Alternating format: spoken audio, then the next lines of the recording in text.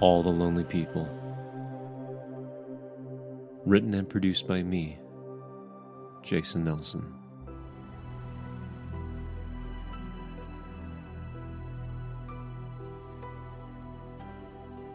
Chapter 2. Would like to say a few words. I almost missed my cue. For the past hour, my attention has been solely on my daughter, an easy distraction to everything else. There's something about the childlike wonder of caskets that allows for a dissociative fantasy. Why is Mommy in there?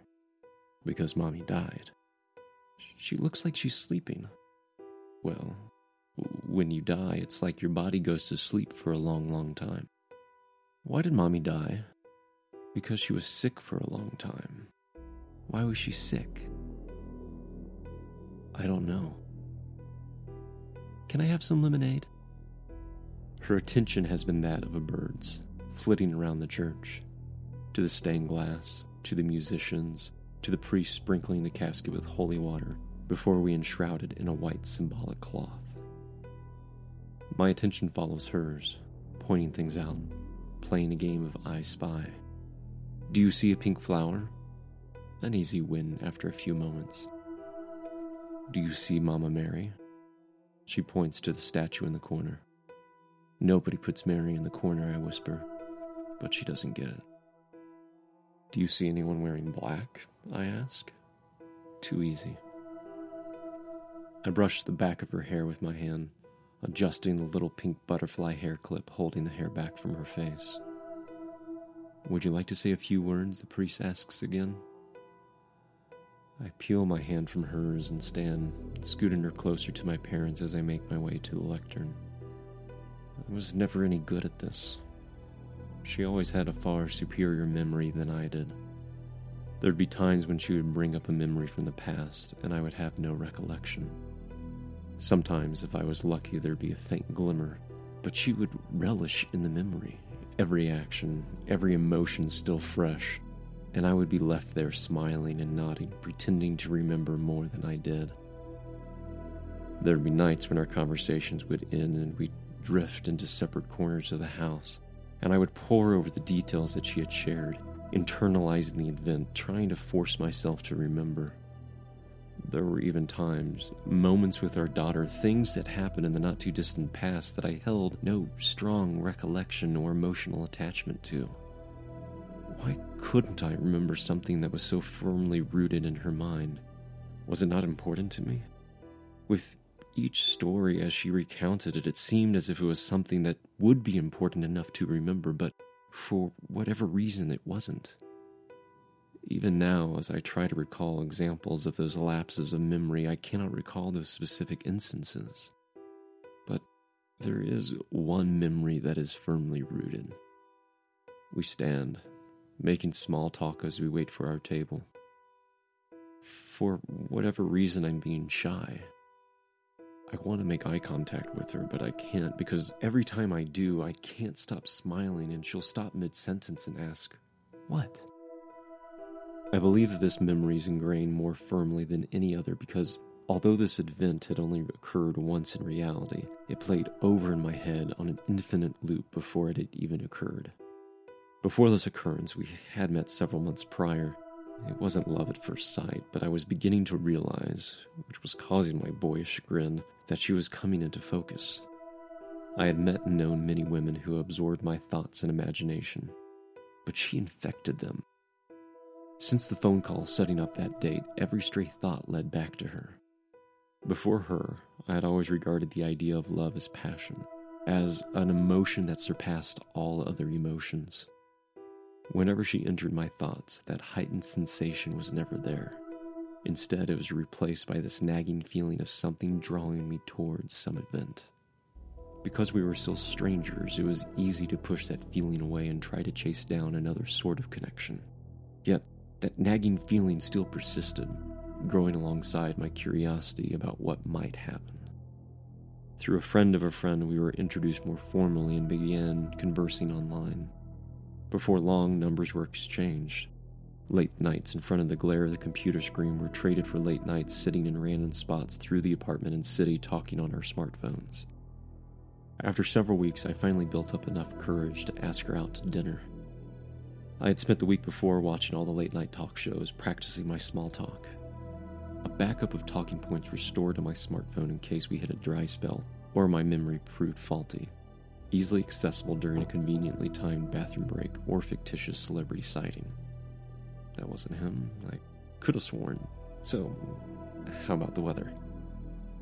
Over the course of actual meal courses and drinks and avenues of conversation, I began to realize that through my initial resistance, an idea of what could be love had blossomed. As the hour grew late, the idea continued to grow. It wasn't passion, or at least my idea of passion. It was the collision of two beings realizing that they, out of billions of other beings, ought to belong to each other.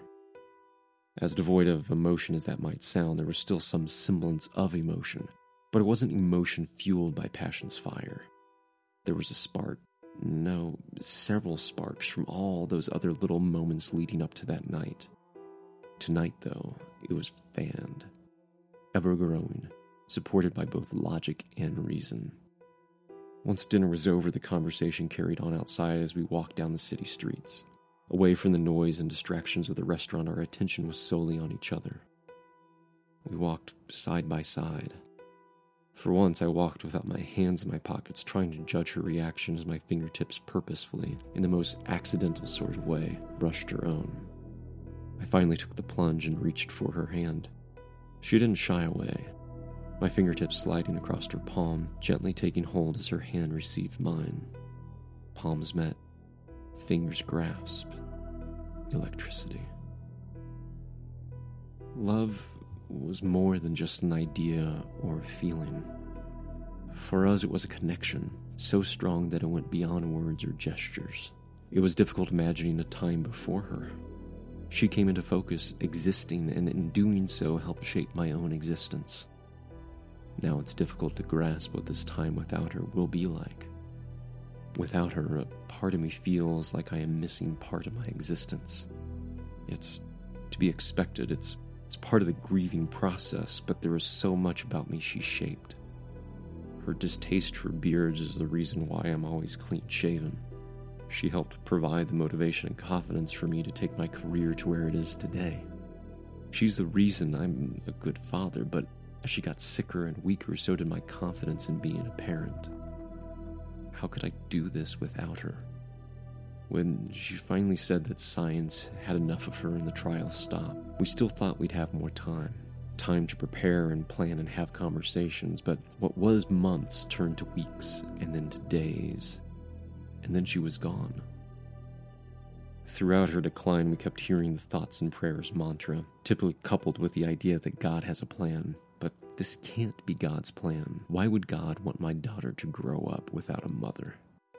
I have hope that there is an explanation, but then I remember all those stories about how God wanted Abraham to kill his son, or how he made a bet with the devil and then proceeded to mess with Job. There's an element of pridefulness and vindictiveness and cruelty that's present in these stories that we gloss over. The killing of innocent people, the death of the firstborn of Egypt, stoning people to death, the sacrifice of his only son.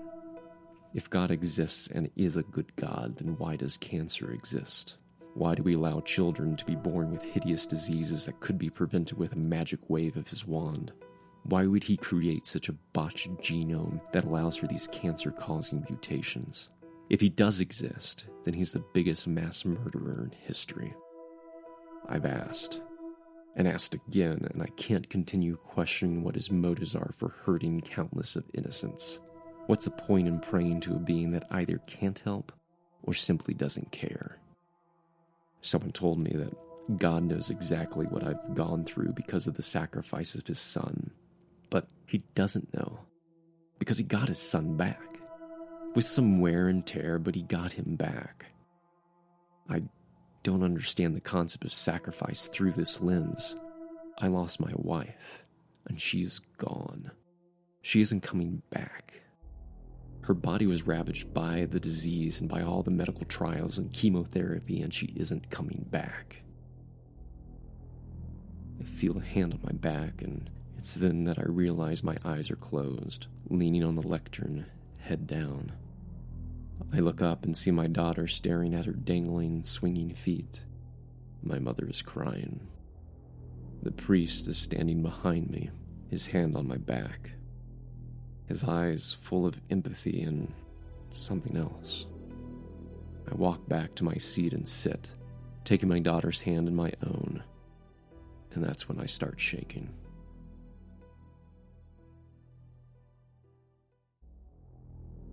All the Lonely People is written and produced by me, Jason Nelson. Original soundtrack and composition by Tone of Just Tone Music. Sound editing by Brian Kaler. This show is made possible and ad-free through your contributions.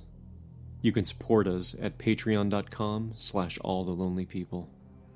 You can also purchase our ebook on amazon.com, as well as our soundtrack through iTunes, Spotify, or your favorite player. Spread the word about this podcast by following us on Facebook, Instagram, or Twitter by searching for All the Lonely People podcast. Leave us a review on iTunes. Share it with your friends. Tune in next week for another chapter. And remember, don't be lonely.